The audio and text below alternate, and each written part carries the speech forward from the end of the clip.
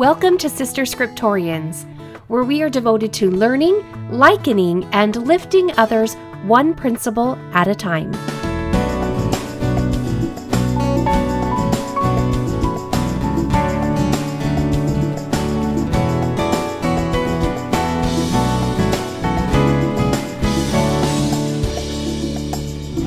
Episode 148, Prophecies Fulfilled. Okay, you've had two long ones. Now I'm going to try and give you a short one. How's that? But it does bring some things full circle, and that is so satisfying to us, right? Last week I mentioned two Nephite dissenter groups, and what I mean by that is once upon a time, they had been part of the Nephite tradition. But more importantly than that, they had been covenant children of God. But along the way, they had taken exception to righteous living and to doctrine, and they split apart, and they hardened into their wickedness, and they eventually found belonging with the Lamanites. Now, of those groups, there are two of them that we're going to refer to today. They're the Amalekites and the Amulonites. Now, the Amalekites, I'm sort of embarrassed to say, I can't remember where they come from. Can you? Send me a quick email at carrie@sisterscriptorians.com and let me know if you can. But, after 148 episodes, sometimes you forget stuff. And I did look into the topical guide, and there is an Amalekite who traveled with Ammon way back in 121 BC to find the people of Zenith. Remember him? He had a group of Nephites, and they left Zarahemla to go reclaim the land of their inheritance, and that was in the land of Nephi. And I don't know if his descendants then stayed and mixed. I'm not exactly sure. But the Amalekites settled among the Lamanites, and they were after the order of Nehor, and they were actually really contentious with Aaron on his mission, giving him a really hard time, mistreating him, and actually even saying to Aaron that there is no God. So they were further in darkness than even the Lamanites were, because at least the Lamanites believed that there was a great spirit that had been passed down in their tradition. And do you remember the little tidbit that Mormon preserved for us? After all of the conversions were accounted for, it was noticed that there was only one Amalekite found who had converted and become an anti-Nephi Lehi. But that's better than our second group, because among them there were none, and they were called the Amulonites. Now, the Amulonites were the descendants of the priests of Noah. Do you remember them? And it's fascinating how this relationship with the Lamanites goes down. Remember how the priests of Noah fled after the Nephites began to turn on King Noah, refusing to continue to flee with him because he had told them to leave their families while the Lamanites were falling upon the people back at home. And he had told them to go flee with him into the wilderness. And finally, they had had enough, and they put Noah to death by fire. And then when they turned their sights upon Noah's wicked priests, those priests fled and they hid themselves into the wilderness. Now, they hid themselves for quite some time, knowing that the Nephites were enslaved by the Lamanites back at home. This didn't even draw them out. And they had even captured some of the Lamanite daughters who had gathered in the wilderness. They had captured them and made them their wives. And this action actually created a lot of affliction for the Nephites, because the people who are now under King Limhi were then attacked by the Lamanites, because the Lamanites assumed that it had been the Nephites there that had taken their daughters.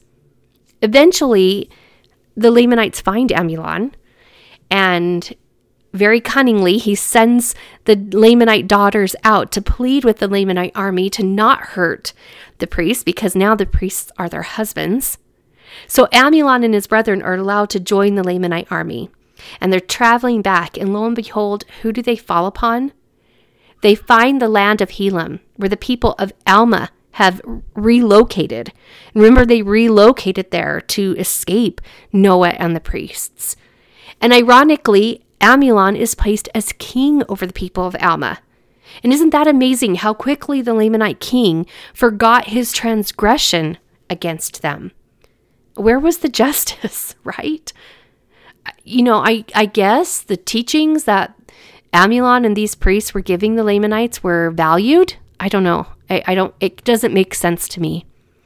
But while he is king over Alma, he remembers Alma. He knows who Alma is. He knows that Alma was the one that had believed Abinadi's words. And Amulon persecutes these people. And he places great burdens upon them. And he threatens them with death if they're caught praying to God. Now, something we need to make really clear when we're talking about the Amulonites is who are the descendants of Amulon? Who is it highlighting? These descendants of Amulon, these Amulonites, are not, as far as we know, directly from the people of Nephi. And what I mean by that is the people who stayed in the land of Nephi, who were King Limhi's people and who were eventually led to Zarahemla. Those children of the priests of Noah actually denounced their fathers and took upon themselves the name of Nephite and aligned themselves with the Nephites. Now, that's not to say that one of them didn't splinter off from the Nephites, but we just don't have a big group of them dissenting. But I'm thinking that these descendants are the ones that the priests formed with their new wives, with their Lamanite wives. And in these 50 years that they have grown hardened. I mean, imagine, like their father is setting the example of if you cry unto God, you'll be put to death, right? And so hardened had they become that none of these descendants converted to the preachings of Ammon and his brethren. And none converted when they fell upon the anti-Nephi Lehis and slayed 1,005 souls. That scene had no impact upon them. It didn't soften their heart one iota. They were vicious. And both groups of dissenters were instrumental in stirring the Lamanites up to anger and causing murderous action. In fact, Mormon, in his capturing for us this, what's the good word to use? Tragedy? I don't know. Horror? He gives us some wisdom in the form of a warning. He first informs us that the greatest number of those Lamanites who slew so many of the anti-Nephi Lehis, it didn't come from the descendants of Laman and Lemuel. It came from the Amalekites and the Amulonites, and they were after the order of Nehor. By their fruits ye shall know them, right? I can't tell you how often that wisdom from Jesus Christ has helped me in my discernment. Next, he tells us that only descendants of Laman and Lemuel joined the people of anti-Nephi Lehi after that first slaughter. And then he gives us wisdom and a warning as to why. And here are his words. I'm not going to even sum them up. Here they are. And thus we can plainly discern that after a people have been once enlightened by the Spirit of God and have had great knowledge of things pertaining to righteousness, and then have fallen away into sin and transgression, they become more hardened, and thus their state becomes worse than though they had never known these things. And that is a sobering warning. Now, way back when the priests of Noah carried out their punishment against Abinadi for boldly testifying against their wickedness and the corruption of God's laws, Abinadi gave a warning. He prophesied that one day their seed would cause many to be put to death. They would do it in the like manner as Abinadi was being put to death by fire, and that they would then be scattered abroad and slain. And I don't know, this prophecy probably felt unmet. I wonder how many people even remembered it, because it took around 75 years to come to fruition. But as always, it's up to the Lord's timing. And as always, his words are fulfilled.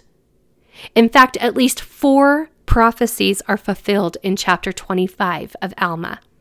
The first one has to do with the people of Ammonihah. Remember how their destruction was prophesied? We've already studied to great lengths about these people, but we never knew why the Lamanites all of a sudden came up with such ferociousness and completely demolished the people. The Lamanites came upon these Nephites, who we might as well call dissenters as well, because that's what they were. But the Lamanites came up with such ferociousness because they were so angry at what had just occurred with the anti-Nephi Lehi's that they blamed the Nephites, and they went and destroyed Ammonihah. And so quickly did they do this that the Nephites didn't even have time to gather up a resistance right away. And after demolishing the city in the 11th year of the reign of the Nephite judges, the Lamanites are driven and slain them by the Nephites because now they have gathered their wits about them. And they're coming actually to rescue those Nephites that had been taken captive by the Lamanites out of other parts of the land, not out of Ammonihah, because all of them had been destroyed. And out of the number who died between the Nephites and the Lamanites, almost all of the seed of Amulon and his brethren were killed. And then those that remained actually fled into the wilderness. And it's there that they usurped power and authority over the Lamanites. And why did they do this? They started to cause the Lamanites to perish by fire, which is what Abinadi prophesied. But why? Why are they doing this? It's because finally this group of Lamanites, it's then when they began to have a change of heart. After suffering so much loss and experiencing so much affliction, probably exhausting themselves after they raged against the Nephites for what the Lamanites had actually done to their pacifist, God-loving brethren. You see, they're looking at the Nephites as a scapegoat, as someone to blame for their own actions. They began then to remember Aaron's words to them, because Aaron was the one who went and did his mission among them, remember? That's where he initially went. And they began to believe that perhaps their traditions were wicked. And perhaps God was protecting the Nephites with great power. It's here that we see that the great pains and sorrow of our lives, that it can actually have a purpose in regards to our eternal salvation, that it can actually lead us to draw unto God in a very powerful and sobering way. But because of their belief, the remaining Amulonites set the Lamanites on fire and put them to death, just like Abinadi had prophesied. For he had said, "What ye shall do unto me shall be a type of things to come." Now the rest of the Lamanites didn't just sit back and watch, but there began to be a great contention right there in the wilderness. And these Lamanites began to hunt down the seed of Amulon and slay them. And though they fled, the Lamanites pursued them, hunting them like scattered sheep without a shepherd, just like Abinadi had said. And because of these horrific events, more Lamanites returned and buried their weapons of war, and they underwent the process of repentance so that they too could become righteous and walk in the ways of the Lord. Which then answered the revelation that King Mosiah received regarding the mission of his sons initially. The Lord told Mosiah, "Let them go, for many shall believe on their words, and they shall have eternal life, and I will deliver thy sons out of the hands of the Lamanites." Who would have guessed that when the Lord said many, that would actually mean thousands of Lamanites? The final prophecy is more like a priesthood blessing coming to fruition. Remember how Father Lehi, placing his hands upon the heads of his grandchildren and extending a blessing of protection with a promise. Remember in 2 Nephi chapter 3, so way back then, he said, "But behold, my sons and my daughters, I cannot go down to my grave, save I should leave a blessing upon you. For behold, I know that if ye are brought up in the way ye should go, ye will not depart from it.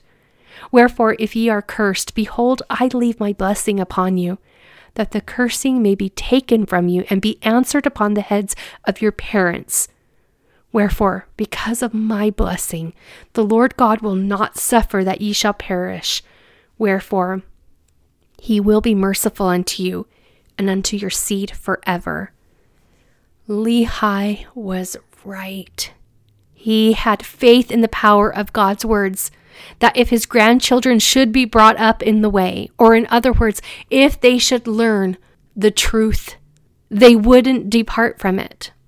And this blessing of assurance and protection, it did come to pass hundreds of years later, but it was fulfilled every whit. From this priesthood blessing finally being answered hundreds of years later, and then along with the other two prophecies and the revelation given to King Mosiah, we see how the Lord is capable of fulfilling his words in his own due time, right? When enough time has been given for repentance, and even when we have unfortunately sealed our own fate with our wickedness, where we see those examples, especially in the people of Ammonihah or in the Amulonites, the Lord will follow through with his word. We also see that the Lord is merciful in supporting the words of his servants. He followed through on Lehi's words, on Abinadi's words, and on Alma's words, and then on a father's faith in a revelation that he received, giving mercy when needed and destruction when enough was enough. We also learn he isn't a respecter of persons. If you choose him and align yourself with him, that is enough. You are his, and he is there for you. It didn't matter what their heritage was, whether they were in the Nephite box or the Lamanite box. It didn't matter. Wickedness removed the Spirit of the Lord out of their midst when they were wicked. But repentance and then righteousness welcomed the Spirit back in a miraculous way. We learn that God's ways aren't our ways. Never could I orchestrate the plan on how the Lamanites would be converted.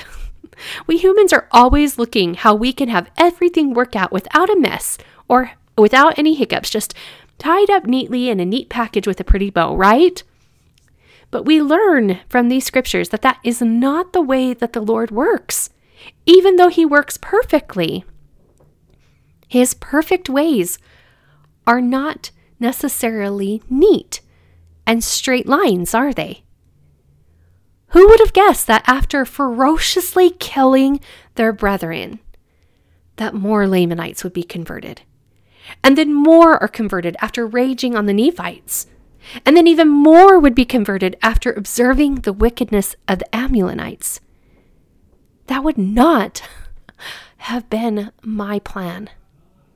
Finally, we learn from these prophecies being fulfilled that the atonement of Jesus Christ is available to us to make us whole if we use our agency and to make change. And finally, we learn from these prophecies that the atonement of Jesus Christ is available to us to make us whole if we use our agency to repent and make the change that's necessary. That we can come out of the darkness and into the light once more. That we can have unbelief and lies replaced with faith and truth.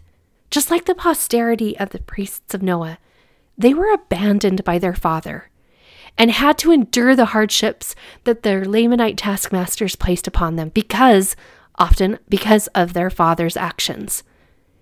But their faith permitted them to be miraculously led out of the land of Nephi to the city of Zarahemla. Their faith protected them from the prophecy of Abinadi's upon their father's posterity. They didn't have to suffer it. Just like the people who were cast out of the city of Ammonihah, though they suffered terrible affliction, the worst, even having their wives and their children burned for their faith. Their faith protected them from the destruction that Ammonihah would face, right? Their faith removed them to safety. And finally, just like the converts of the Lamanites, whether you were in the first wave or the third or the fourth, the atonement of Jesus Christ healed you to the degree in which you allowed it. And we know that they fully allowed it. And then they never faltered. Sisters, keep believing in the Word of God. He is true, and he speaks of things eternal, which is sometimes difficult for us mortals to understand and comprehend. But don't allow that to sow seeds of doubt within you. Instead, double down on your faith by studying these chapters until they're a part of your DNA. Make a special neural pathway that you go to and utilize when doubt does start to creep up. And create an image of these faithful people and the prophecies being fulfilled. I encourage you to look forward to the progress that your faith is leading you towards right now. And remember that all of these takeaways about God and these fulfillments are just as true for you as they were for these Nephites and these Lamanites.